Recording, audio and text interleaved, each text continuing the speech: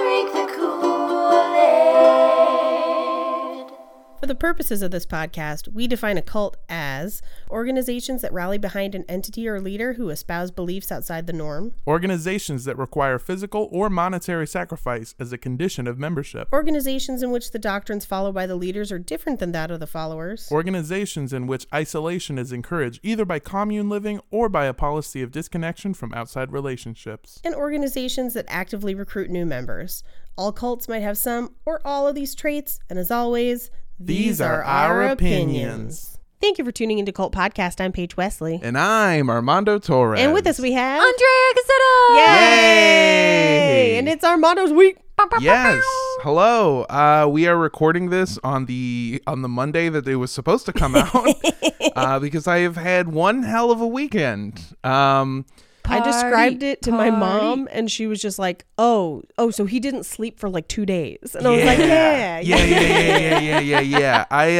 You boys ramping up to do, I guess it's TV, but not technically a streaming service.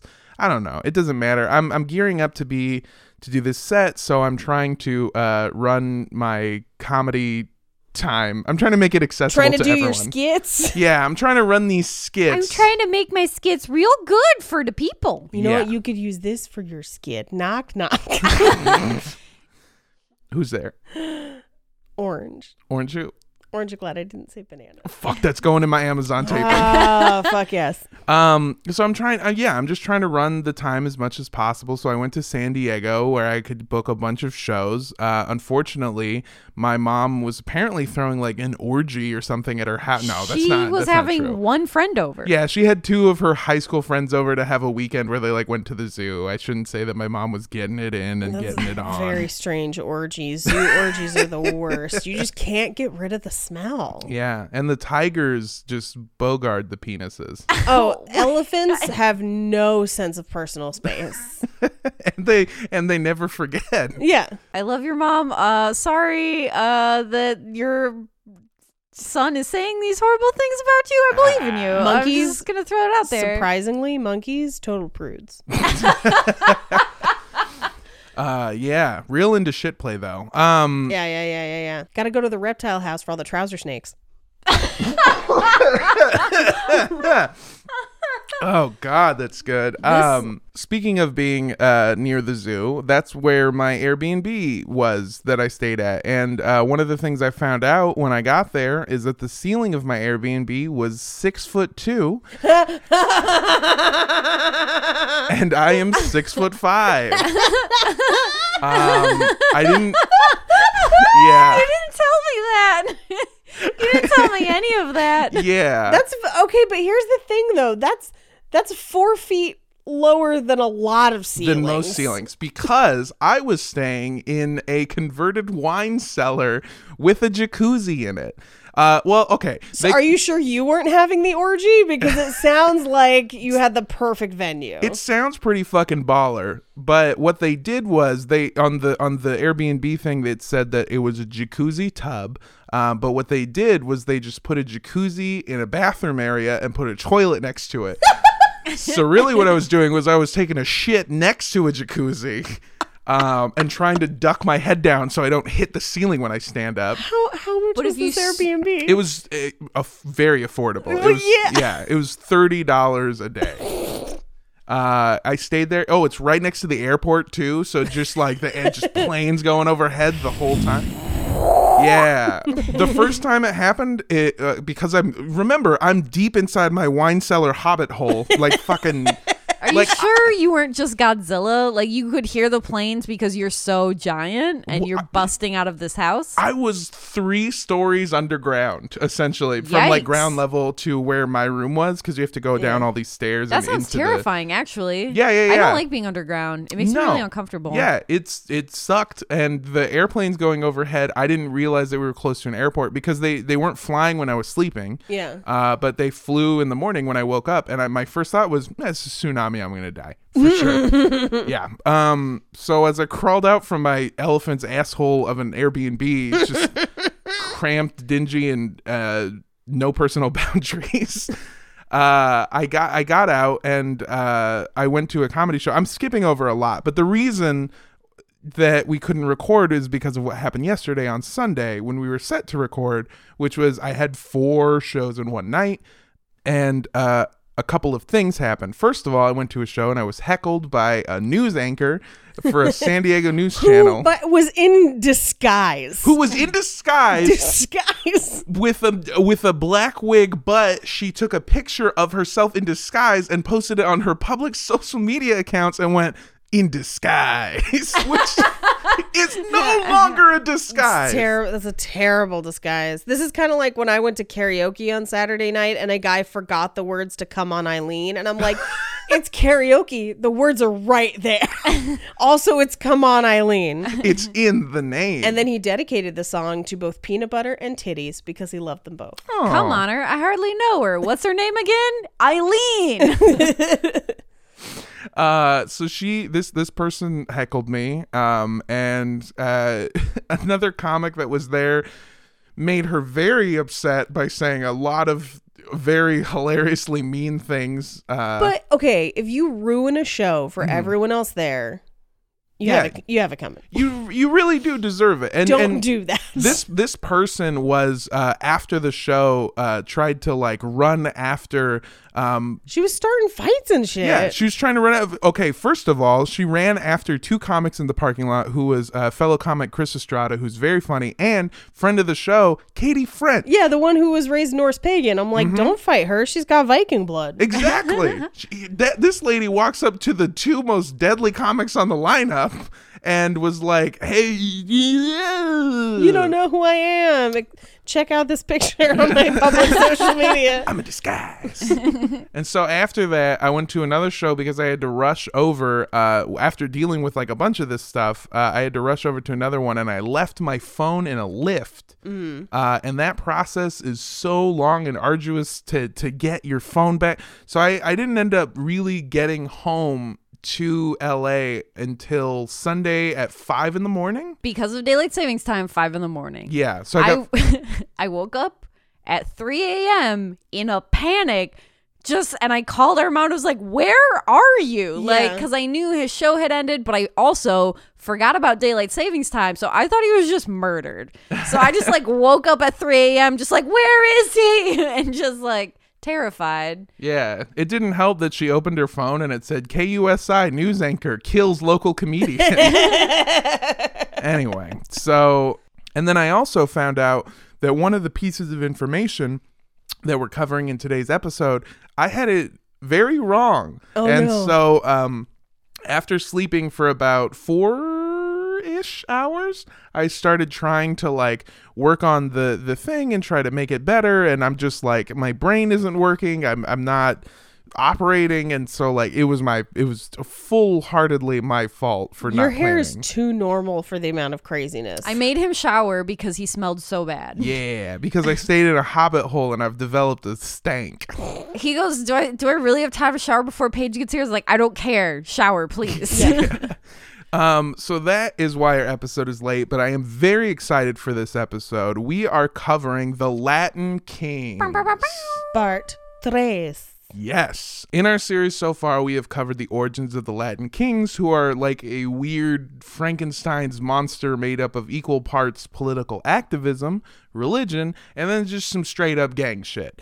But today we're going to take a look at what the gang's members get out of being in the gang, and the 2 types of people that the message seems to attract. To be ridiculously and needlessly pretentious, like somebody who spent 3 days in a wine cellar, we're going to look at the power that they unlock both internally and externally.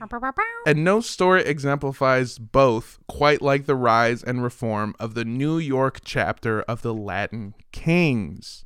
So before we hop in, I got some sources for you. The article, The Latin Kings Play Songs of Love, featured in New York Magazine. Okay. What?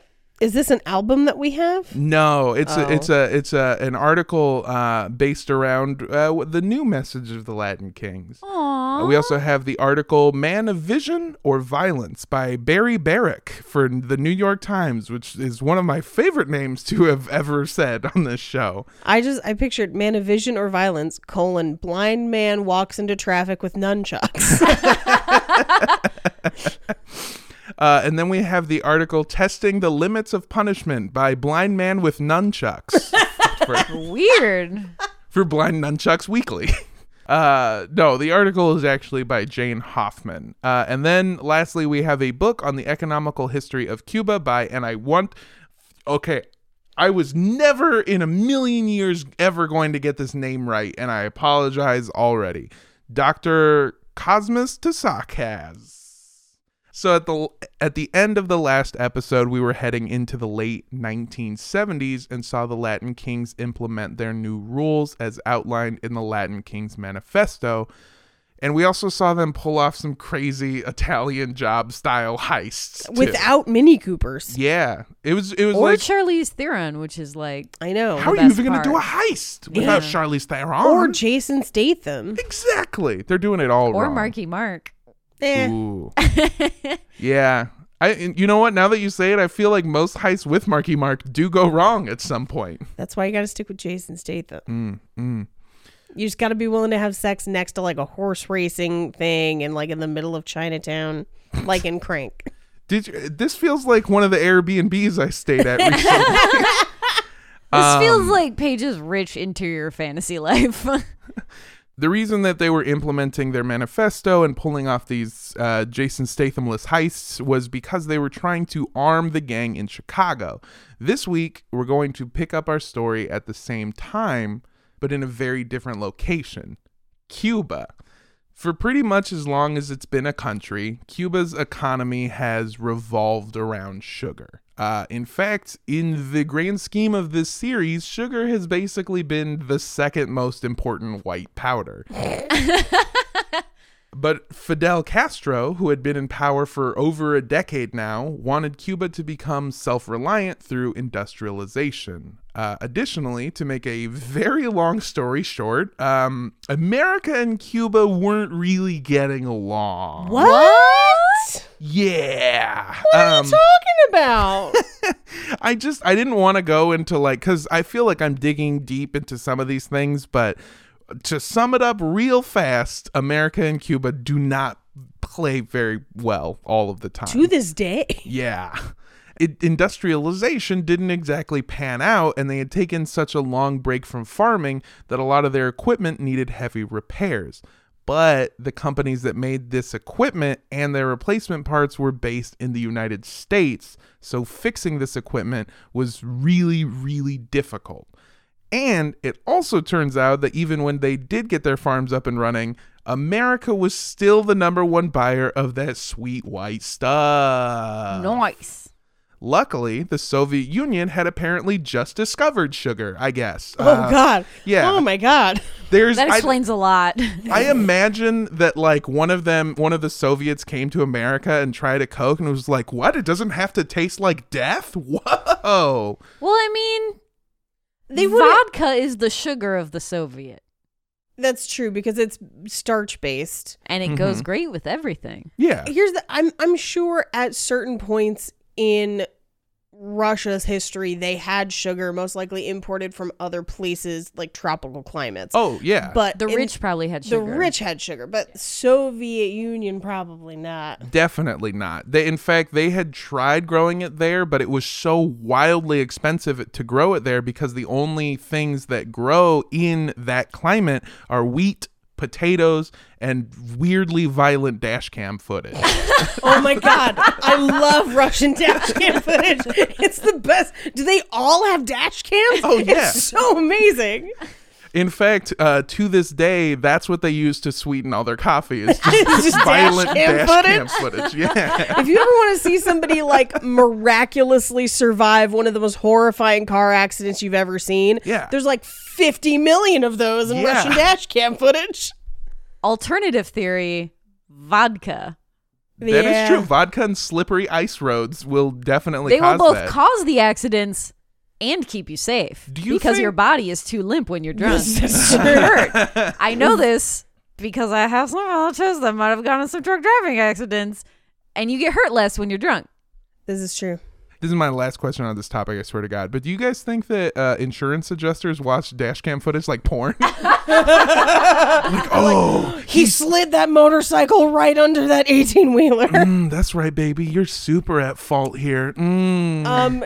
Close cousin to Russian dash cam footage. Have you ever seen Chinese dash cam footage? Yeah. Oh my God, it's so intense. Because they will try and throw themselves at parked cars and shit. There's that, but there's also a law in China where it's more expensive to hit someone with your car than it is to kill them. Whoa. So there are so many videos of them like accidentally like clipping somebody with the car and then trying to back up over those people. Gotta finish the job. Yes, like they're Oh trying my to double tap God. people because they're like, my insurance cannot afford this. It's horrifying, but you can't look away. my and most of the God. time people live because they're like, what are you doing? And they get out of the way. But God, that's insane. That should not be a law. no, it's wild. But suffice it to say, sugarcane only really grows well in tropical climates, which Russia is not. No. Unfortunately for Cuba, the Soviet Union was really fucking jealous. Part of the deal was if you sold sugar to them, you couldn't sell sugar to anyone else, especially not America, which is basically like going to your weed dealer and being like, hey, I know that you sell me weed, but me and Miranda broke up, and if I even hear you sell her a dime bag, I'm leaving. But also, I would imagine that their trade relations with America are not great No, at this point. That's so, why they had to go to the Soviets. So you might as well just only sell it to the Soviets, right? Well, the problem is the Soviets' appetite for sugar did not even come remotely close to ours. USA! USA! Is anyone else tired right now? Whew. Get my insulin? Fidel Castro crunched the numbers and found out that in order to get his country's economy back in the black, he would need to produce 10 million tons of sugar in one harvest, which is an insane plan. It literally sounds like the plot to a Disney Channel original movie where they're like, to save the country, I have to make all this sugar. And then my parents will be in love again. Yeah. Fun fact, that amount of sugar is equivalent to 1 Mountain Dew.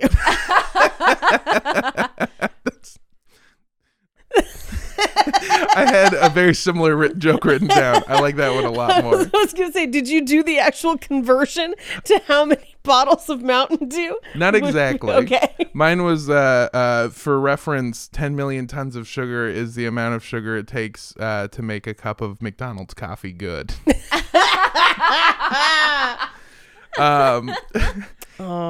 Accurate. It was an insane plan, but they needed it to work so bad, in fact, that Fidel Castro made it illegal to be unemployed in Cuba.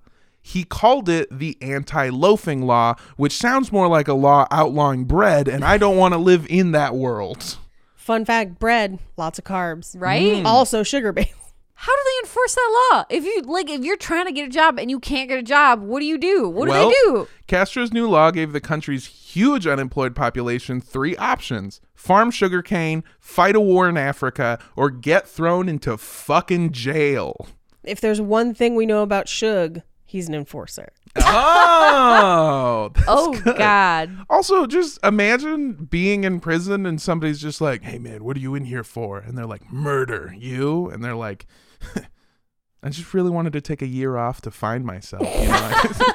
You can do yoga in prison? Like, so good. Yeah. It's fair to say that a lot of these people didn't like Fidel Castro or his ideas. That's hella fucked. Yeah, for sure. Yeah, because it turns out if you've been forced to farm sugarcane your whole life and then somebody gives you a 10-year break and then they come back and they're like, hey, you gotta go farm sugarcane again, you don't want to do that. No one wants to farm sugarcane. It's horrible. Yeah, I was going to say, it's not an easy job. Yeah. Sugarcane was one of the crops that the slave trade basically facilitated in the diaspora essentially, and people had what was a lifespan of like 7 years from the start of working in the sugarcane. They would on average live to be about 30 to 35. Yes. Okay. Yeah, but most people would die by the time they were 35 because it's such brutal, horrible work. Yeah, it's fucking crazy. In fact, it's so crazy that there is actually a child's rhyme about the problem. Old MacDonald had a farm, E-I-E-I-O. But now I'm Mr. McDonald and I'm a business owner, okay? And there's work here and a work there, work everywhere. And then or go to jail. E-I-E-I-O. And then robble, here comes the Hamburglar, here to infect our farm with communism. Exactly.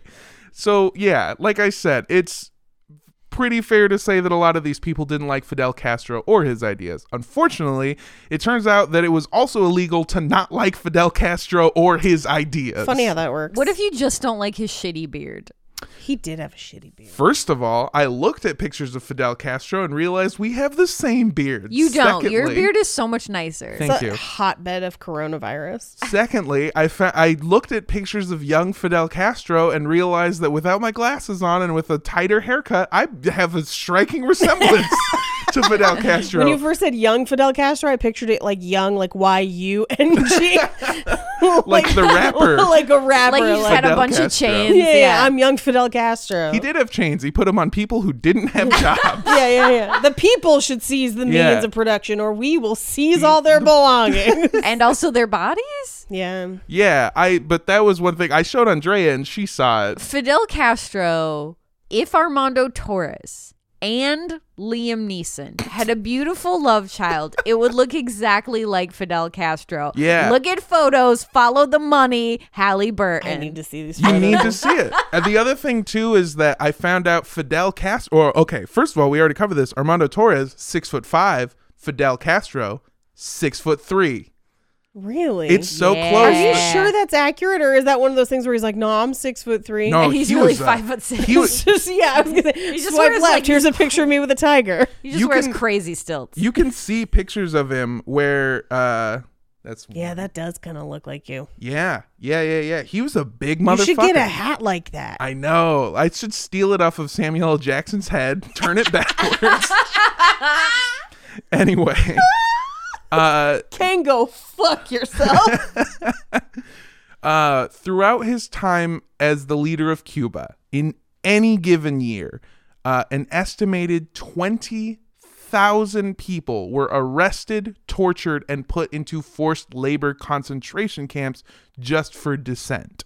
In order to try and escape persecution, those who disagreed with Castro tried to sneak onto other countries' embassies, probably because they, like myself, watched a James Bond movie and think the embassies are like safe zone in a game of tag. Yes. That's not how that works. No, it turns out it's super not how it works.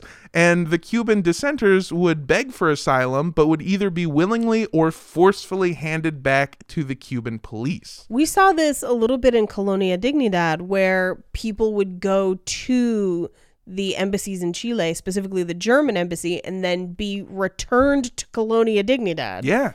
Yeah, It's because fucked up. Yeah. this was until April 1st, 1980, when a group of 6 Cuban nationals stole a city bus and crashed it through the fence of the Peruvian embassy in Havana. They were trying to actually drive off the island because if the bus goes below 50 miles an hour, it's gonna explode.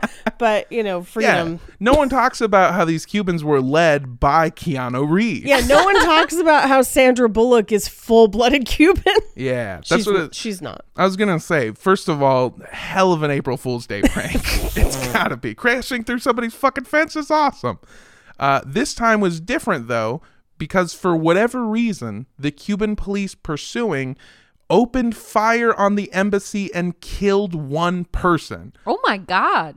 Although the one person that they killed was a Cuban police officer who was shot by his own bullet bouncing off the bus and coming back at him. Okay, that's pretty funny. That one fucking Three Stooges ass death? Come on. I just imagine the phone call to his wife, and she's like, "This is a great joke, guys. Funny April Fools." And then it's like, nah. Well, at least did he die honorably? Uh, Ooh, bud. I'm just picturing the people inside the embassy as the bus came crashing through, just like, oh, see.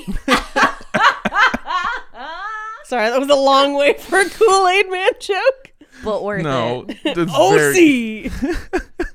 Is he the pitcher or is he the liquid? We'll never know. And what's he doing on the OC? Isn't the OC a reality show about the OC? No, it's a scripted show. Oh. The And I'm OC just is the scripted one. The Laguna Beach was the reality But show. I'm just imagining like the Kool-Aid Man in the OC. Like, I don't think Charlie likes what I have to say about her hair. She thinks we're going steady. Like Misha Barton's going to get fat later and this will all be sad. That was your joke? OC. You went so far for that joke, I was afraid you were going to crash into the Peruvian embassy.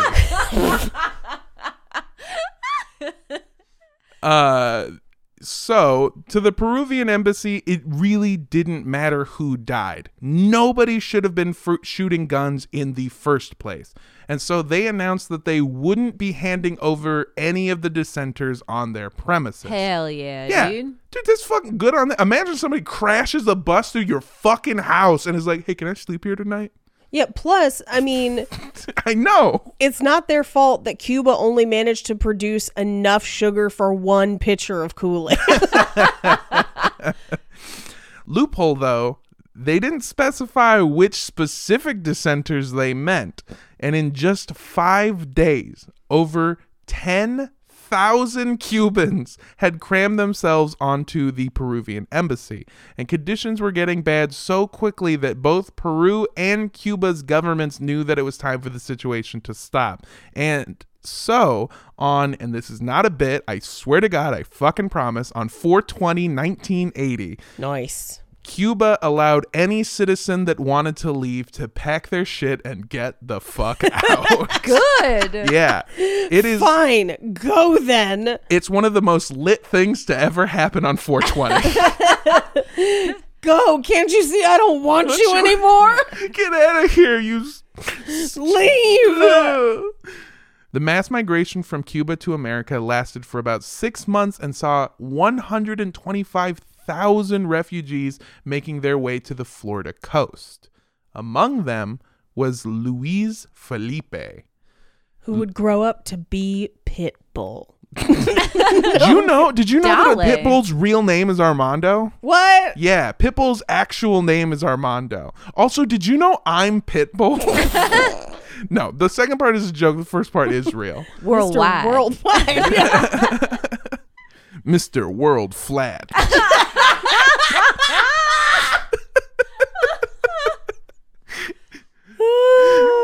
Dale, down, flat, on the flat earth.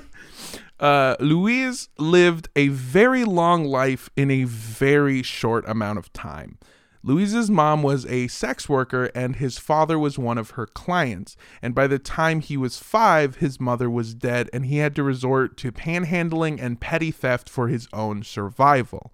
By the time he was 9 years old, he was arrested and sentenced to prison for robbery. Oh, no. Luis found himself in and out of jail in Cuba, but he got really lucky with his last offense because around 1979, he was found guilty of violating the anti-loafing law. Look out, he's got a baguette. You gotta be kidding me. I'm just thinking they're like, hands in the air, focaccia. Focaccia. Right. Instead of die. Oh. So this qualified him to seek asylum in America the next year at the age of 19. So, Oh my God.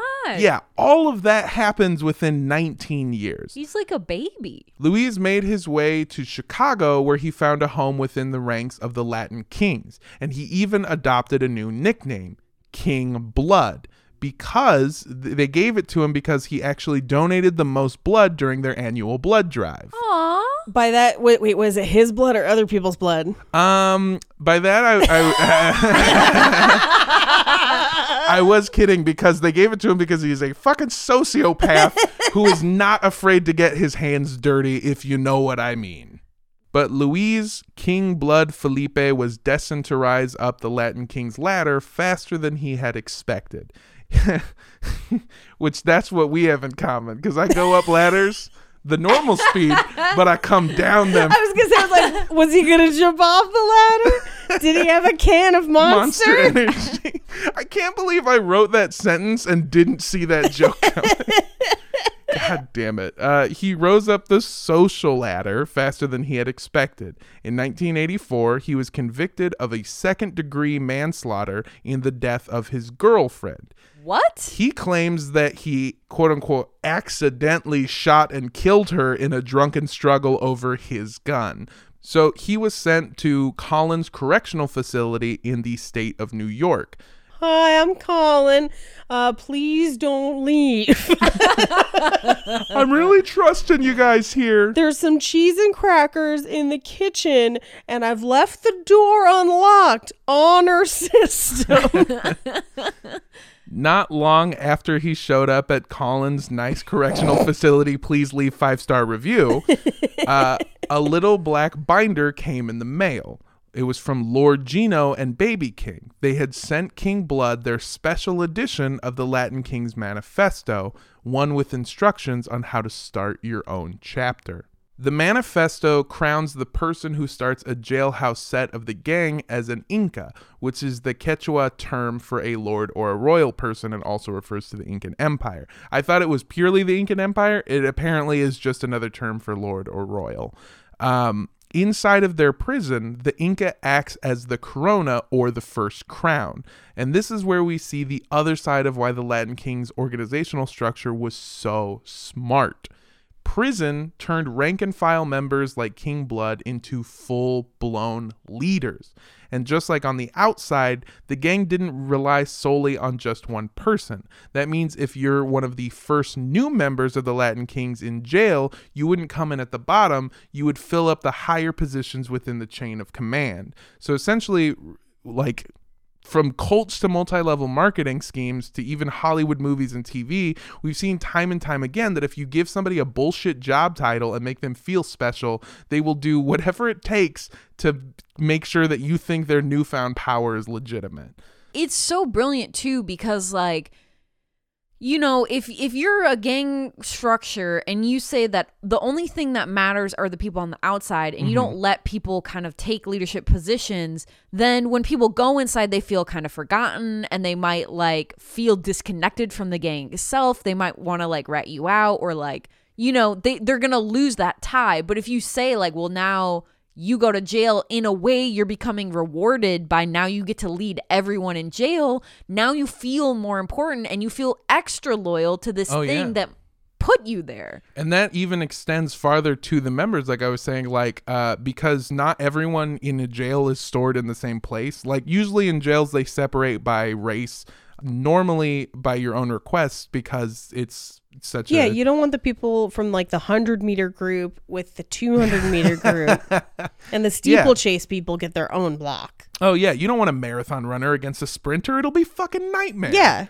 But no, so obviously, and even within there, to put smaller groups of prisoners together so they're easier to watch, they're kept in different cell houses. And so if you're one of the members there, you could be the cell house leader. So you would essentially be in charge of everyone in your cell block, but still report to your Inca. So the whole thing is set up like kind of an MLM to give everyone who comes in like a fancy job title essentially, but really all it does, their only job in prison is to just report to the Inca. Like they're not running business, they're not doing anything. Yeah, but it's also, if you're in prison, it gives you this added benefit of protection and like safety in numbers in a way. Yeah. Because you're up against other races like the NASCAR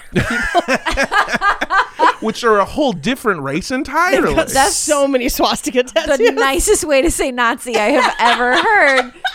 That's so funny. And it's Yeah. really interesting because much like a pinwheel, they just go in a circle. So Exactly. But you're exactly right. By 1986, most, if not all, of the Hispanic and Latino inmates at Collins Correctional Facility were members of the Latin Kings, because when Hispanic and Latino people showed up, they found that they were outnumbered by established black gangs and violent white NASCAR fans.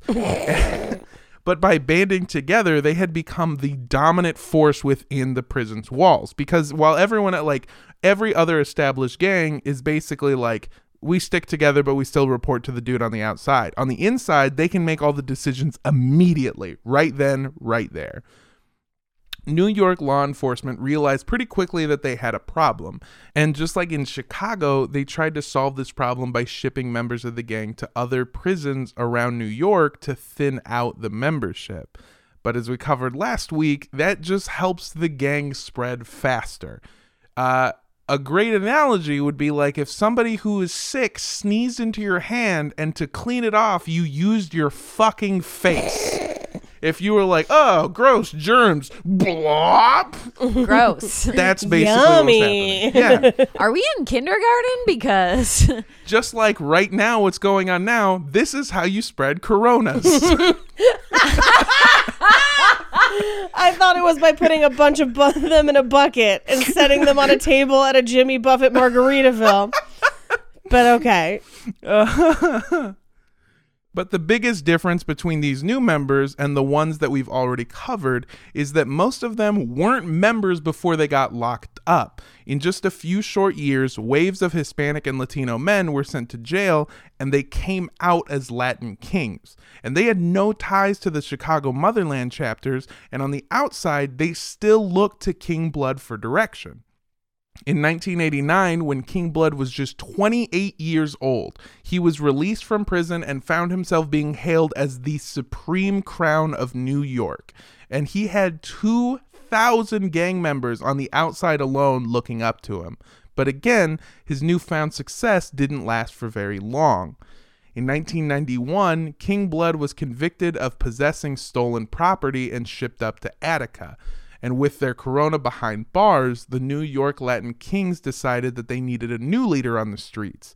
Then the murders started. A Latino man was found dead on a rooftop in the Bronx. His arms were crossed and tied with black and gold beads, and he had been shot in the back of the head. whoa. Fuck. The murder appeared to be a ritualistic execution, and then another murder happened in the same way, and then another, and then more. What? New York police were going crazy trying to figure out why all these men were being killed until they realized what they had in common. They were all Latin Kings. The police found out where the gang had come from and decided to work with the New York Correctional Department, and suddenly the pieces were falling together. All of these men were members of a gang started by a man currently sitting in a cell in Attica. Correctional officers steamed open King Blood's mail, and that's when it all came together. While he had been incarcerated, Luis King Blood Felipe had been ordering his men on the outside to make an example out of anyone who broke his rules or tried to take his spot as leader. Jesus. King Russ was killed for running from a fight. King Ace was killed for accusing another Latin king of stealing. And King Lex was killed because he warned King Ace that there was a hit put out on him. And the list just goes on and on and on, and the murders became more twisted, violent, and public as they continued. By 1994, law enforcement had enough to start making arrests.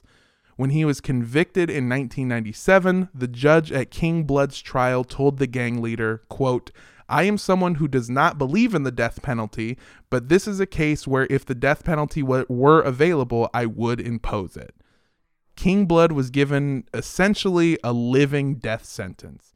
He was sentenced to life plus 45 years and forced to spend all of that time in solitary confinement, only being allowed to receive letters and very, very rare visits from his lawyer and one ordained priest, and technically his very close family. But remember, he doesn't have any.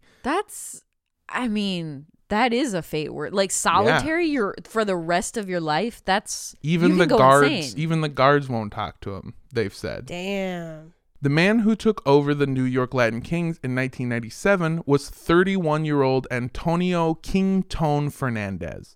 King Tone was born in Brooklyn in 1966, and his father was a bread delivery man, which would have been illegal in Cuba.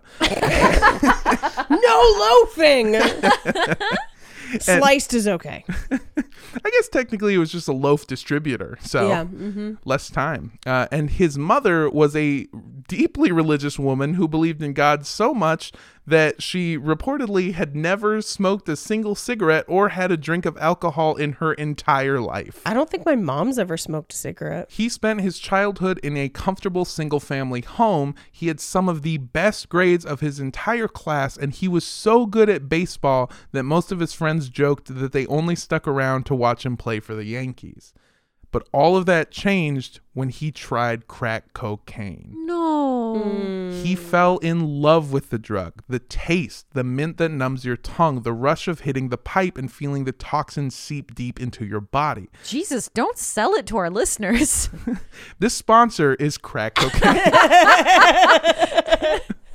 You buy it when you want it, and then you fall asleep in the tub.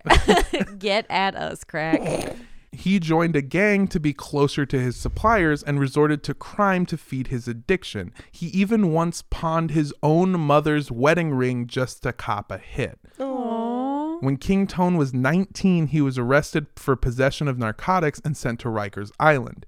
Here he was indoctrinated into the Latin Kings. And for King Tone, it was one of the best things that ever happened. Kingism brought him back to Jesus and also helped him get clean, which he is still to this day. When he was released, he stayed in the gang in order to keep himself accountable for his sobriety. And as King Blood had done in Chicago, he worked his way up the social ladder until he was the personal bodyguard of New York's second crown, King Teardrop, named for his kind heart and love of poetry. And not the people he had killed? No, it was super the people he Okay. killed. Yeah. no. But he did write poetry about him. Bang, bang, you dead. A haiku. No, it doesn't fit at all. But unlike King Blood and King Teardrop, Antonio King Tone Fernandez didn't want power over the streets. While they had focused primarily on the Latin King Manifesto's rules and instructions, King Tone focused mainly on the origin story and the religious aspects. I think it's a good time to look at the differences between two of the big groups that came out of the Chicago pattern that we've covered before. I'm not sure if you remember, but in the 1950s, before he started the Imperials, King Popo had been a member of a gang called the Young Lords. But in the late 90s, the Young Lords and the Latin Kings were perceived by the public as being wildly different. The Latin Kings are considered a gang, while the Young Lords are listed as a civil rights organization. They had transcended their own origins. At the pivotal point when the Latin Kings took cartel influence and turned into a crime syndicate, the Young Lords worked with groups like the Black Panthers and became focused around the need for mass education, community improvement, and conflict resolution. So instead of killing each other, they would sit down and work it out together peacefully.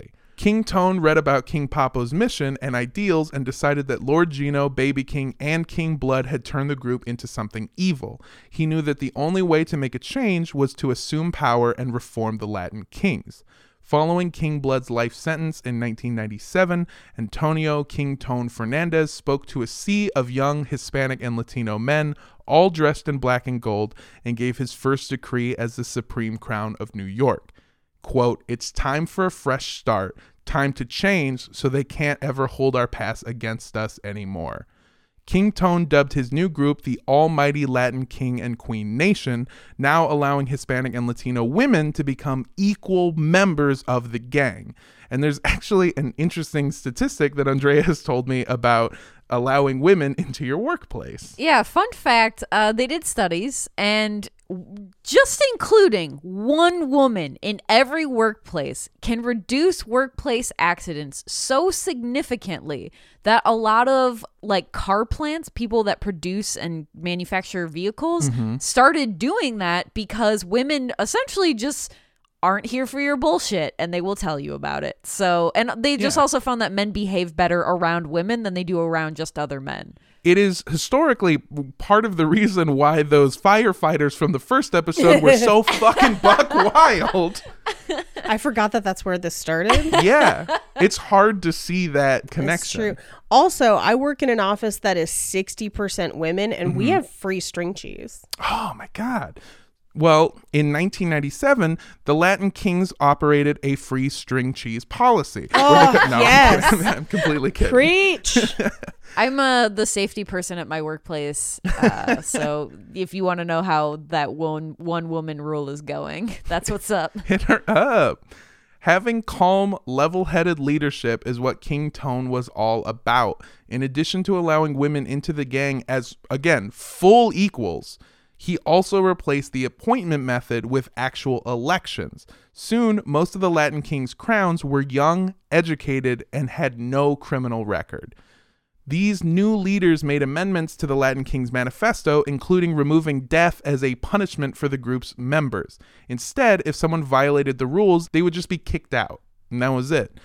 Also, breaking the rules wasn't the only way to leave now. Previously, the Latin Kings had a blood in, blood out mentality, meaning you were jumped into the gang, and the only way you were not in the gang anymore is if you fucking died. Yikes. Instead, King Tone implemented an open door policy that allowed the group's members to leave freely and return if they wanted to without any consequences, physical or otherwise. They could also still attend church or the group's meetings if they wanted to. Your level of involvement was completely up to you. Aww. Within a year, King Tone's nation quickly gained legitimacy among other political movements.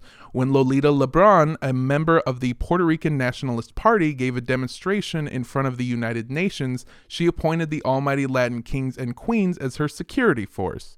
Rafael Cancel Miranda, a Puerto Rican political refugee, was known to frequent their monthly meetings at St. Mary's Episcopal Church in West Harlem.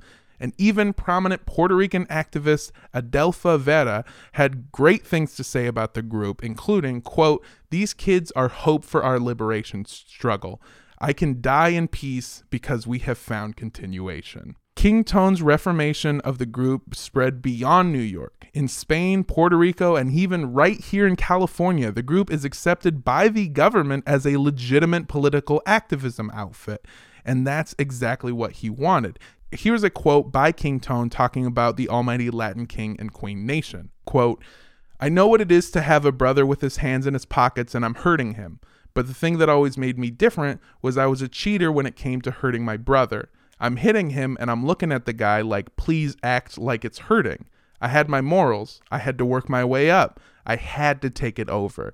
Otherwise, this would have never happened. Fucking history would have never been made. Believe me, they talk about the fucking young lords. Wait till they talk about the kings 20 years from now. It's a revolution.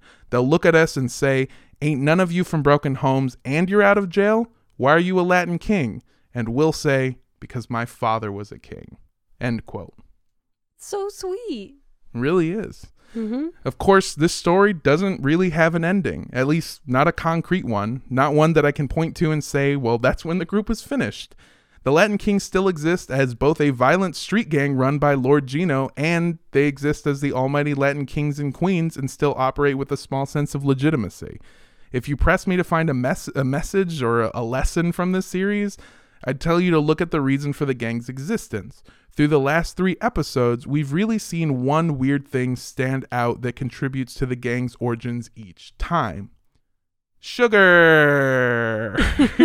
Think about it. Both times the gangs was founded by immigrants, their plight revolved around sugarcane. Is the reason for their existence racism, segregation, and hate? Yes, definitely.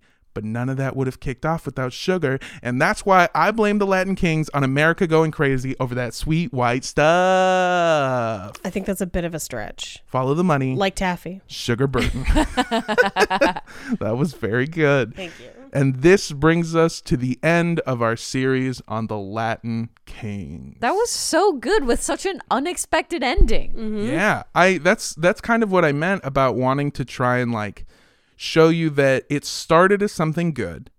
It ended up being something really, really, really bad for a very long time. And then other people came and found the little things that King Papa had sprinkled out throughout the manifesto, saw what he was trying to do, and brought it back to that at the end. This is a really good series. I learned so much, and I love that you incorporated the historical aspects into it, because for me, when I know the context, I truly believe that a lot of the stuff that happens, it happens in this time because of these other events going on. Yeah, of course. So it's so nice that you tie those things together, because it really helps us to understand how these groups form. That's what I like doing, and a lot of it isn't. I talked to somebody in San Diego while I was there, which, first of all, I just want to say this. If any of you have ever listened to the show and you see me in public and you're like, oh, I really want to talk to that guy, but I feel like it would be weird. It's super not. You can definitely just 100% walk up to me.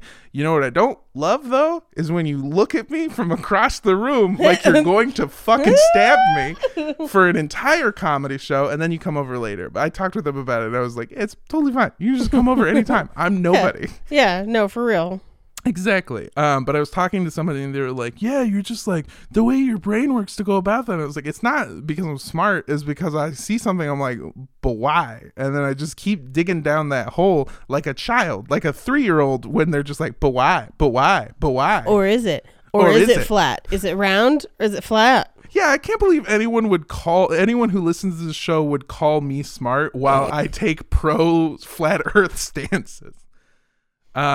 Yes. So like we mentioned earlier, our sponsor for this episode is crack cocaine. It is unfortunate. No. It's bad. It's crack bad cocaine, stuff. it rocks. Just for good. It works on 2 levels.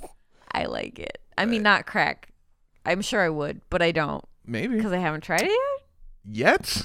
Don't do crack. Hey, everyone, listen. Hey, this is a very special episode of Cult Podcast. Crack kills. It does. Do you remember, this was like a couple elections ago, you're probably too young, you might remember, where there was a commercial where it was Sarah Silverman and she was like, hey guys, crack kills. And it was like, no, this is a commercial about voting. And she's like, oh, hey guys, voting kills.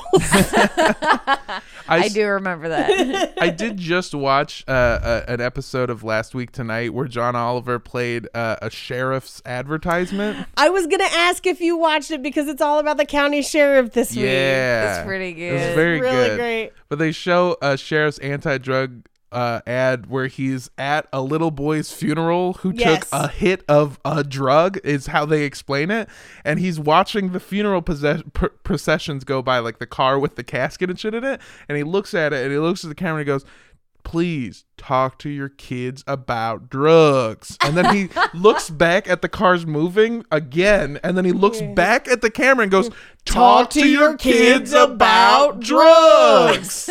And then Rob Corddry makes a special appearance as a sheriff. It's great. That's so amazing. Good. Very fun. Very highly recommend. In addition to crack and John Oliver's TV show, we are also brought to you, neither of those are true, we are brought to you by our beautiful, wonderful Patreon donors. We have a Patreon at patreon.com/cultpodcast. You can go there, and for just $5 a month, you get access to our bonus show, The Speculation Zone. Nice. We have another episode coming out. I believe this week. Should be this week, yeah. And then also what you get for $5 a month is you get a shout out on our main feed show. Yay! And so this week's episode is brought to you in part by Aaron Rumsey being real brave, putting her name in these streets. Ooh, Aaron Rumsey. That Thank sounds like you. a good. Thank That sounds like you, a Aaron. fancy cocktail. It does. Can I have an Aaron Rumsey and a Pim's cup, please? And Aaron Rumsey is whiskey, Coke, and then 10 million tons of Cuban sugar. No rum, though. No rum. Oh, damn. That was in the name. I'm a fucking idiot. What? Yeah, that's what I was supposed to say. Anyway, thanks, Aaron Whiskey. I'm so glad that you're not my bartender. This episode is also brought to you by Laura Tenhunedfeld. Wait, Tenhunedfeld? It sounds like you were trying to say 1000. This one comes to us from Lauren 1000 because she always keep it 1000. 10 Hundfeld. 10 Hundfeld. She keeps it 1000. Yeah. Thank you, Lauren Lauren. 1000. This one comes to us from Steven, and Steven says, just going to say you can use my full name, and the message I want to put out there is a joke. What is the difference between an old, decrepit public transit center and a lobster with titties? One is a crusty bus station, and the other is a busty crust station. All right, Steven, that's pretty good. These R-rated popsicle sticks are out of control. It really hurts when it pinches its own nipples. That's why they've got the rubber bands. Oh my God. They call her Vice Tit.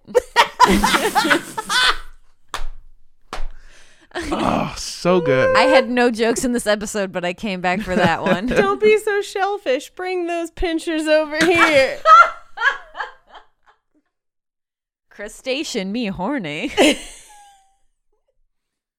Oh my God. This is my own personal shell. Be careful. Use protection. Don't catch crabs. They also say, you don't have to read this on the show if you don't want to. But Too late. Already did it. I was speaking to Armando a little while ago, and you guys are all welcome to come and get the best street tacos you've ever had with me and my fiance if you are ever in the northern San Diego area. I'm in San Diego the first week of April. Hell yeah, dude. I'm always in San Diego. I love tacos so goddamn much. Yes, I will do. come get tacos with you. Let's do it. Yeah. Mm-hmm. Hey, I'm going to say if you want to send me a loaf of, and that's, you know what? Open-ended. A loaf of bread, a loaf of money, a meatloaf, an album by Meatloaf. Any of these are Specifically acceptable. Bad Out of Hell. A Nutriloaf? A Nutriloaf. Nutriloaf. Your son who just loafs around all the time. Loafers. Don't send us your children. Send please. us your child. We don't have room for them, honestly. That's the biggest problem. Where's he going to sleep? The toilet? No. Well, if enough people send me loaves of stuff, we'll make a bed out of loaf. A loaf bed? Loaf bed, and then he can loaf with the bed, I guess. I don't know. This got weird. Yeah, send me your favorite loaf or pictures of your favorite loaf. You can do Skin that. carb. Oh, skin carb. Nut loaf. Yeah, send me nut loaf. Send me a loaf of bread but you replace the water with cum. Anyway. Gross. Yeah, that's the active yeast. Anyway. Okay, if there's yeast in it, there's something wrong. But that would be protein added, which would make it an enriched dough. Are you saying that it would be good nut bread? Probably be a little salty. Super nut bread. Yeah, send me your nut at Mondo Does Stuff on Twitter and Instagram. That's MANDO Does Stuff. You can also go to my website and see show dates, but I mean, really, honestly, just check Instagram. Oh, if you're in Los Angeles on the 20th, come see me be on TV or on a TV, I guess. Come to the taping, or don't if you don't want to. It's up to you. You can do whatever you want, and I love all of you. Bye. Hey, guys, if you are in Philadelphia, you can go to Arch Enemy Arts right now and see my paintings, unless it's midnight or like late at night or like maybe a Monday, but you Break probably in. go. Yeah, break in. It's great. Use the brick and smash the window, or as I call it, a stone loaf. New brick. Who did? You can also, in a couple weeks, I'll be at Gristle Gallery in New York City. I'll have some art up there. I won't be there, but my art will, and it's cool, and you should check it out. So there's birds. It's gonna be like a whole bird menagerie. It's March 28th. Burb is the life. opening. It's gonna be pretty sweet. So you can check that out. You can follow me on all the things at Sundress Comic, or check out my art on Instagram at Andrea Gazzetta. Oh, also, we just found out yesterday that Andrea's art was featured in Create Magazine, the physical copy. Yay! Yeah, I didn't know that. I didn't know that at all because I didn't see any of the 10 emails they sent me asking if it was okay that they published my stuff. So yeah, it's in there and it's pretty great. Yeah. And Armando's face is in there and it's really cool. It is. If you're near a distributor, go get yourself a copy or order one online. Okay, I've been kissed by a rose. Sorry. It's been stuck in my head. You should go on America's Got Talent. I've been technically very close to getting on as a comedian thrice. Here's the thing. You should go on as a singer, but every time you sing a song, you just change all the words to make it a joke. The first time I went, I had to actually sit in a waiting room with people instead of just going to meet with producers. And I had to sit near a group of girls that were going to sing, and they were all singing in the waiting room. So I was singing to pass time. And this girl was like, "You're really good." I was like, "Oh, thank you." And then they were like, "Comedians?" And I was like, "Bye." And they were like, "You're not here to sing?" And I was like, "I'm not good enough to sing on this show." And then I just walked away, not realizing that I had crushed their dreams. If you didn't find that story horrifying, I am in Flapper's main room. Ooh. On the 15th. I checked it online the other day and I was like, "Oh, did we move?" I don't know. Main room on the 15th. I am at the DNA Comedy Club in Santa Cruz on the 21st. I thought you were going to say the DMV. I was like, don't announce that. I'll be at the DMV on the 28th when my tax return comes in Hell yeah. to re-up my car registration. Oh, God. And then on April 7th, I am at the La Jolla Comedy Store in lovely La Jolla, California. Are you doing Jordan's show? Yes, I am. Oh my gosh, it's such a fun show to watch. Yeah. If you are in San Diego, go watch it. It is a all women comedy show and it is amazing for the scene, and also they're bringing in all of these hilarious comedians. It's such an amazing show. And street tacos. And street tacos. Yeah, cuz it's right next right near Don Carlos. Do it. But yeah, and then on Wednesdays, Black Card Rehab, the other show I am on for, I think, 3 or 4 more weeks till the end of the season. But it's been super fun so far. Nice. So, yeah. That sounds great. Yeah, go check that out. Oh, yeah. Oh, shit. If you're in Ontario tomorrow, I'm going to be at the Ontario Improv. I forgot about that. Come out. That's tomorrow? Yeah, I forgot about it. Good job, baby. I just remembered. So proud. Yeah, so tomorrow I'm going to be at the Ontario Improv. Come out to that. I forgot. But you can find the rest of the show dates on Instagram, but that's a big one. Yeah. Yeah, I've completely forgot about it. I'm really glad I remembered. That would have been so bad. For this show, you can follow us on Instagram at Cult Podcast. Or on Twitter at Cult Podcast Show. You can also follow us in email form. I don't think that's how it works.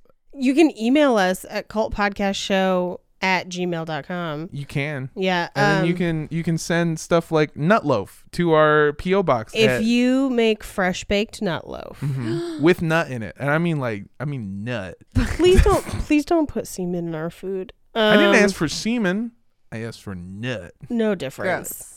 No difference. But if you have non-seminated foods, you can send it to our P.O. box at 3756 West Avenue 40, Suite K, number 237. like The Shining, Los Angeles, California, 90065.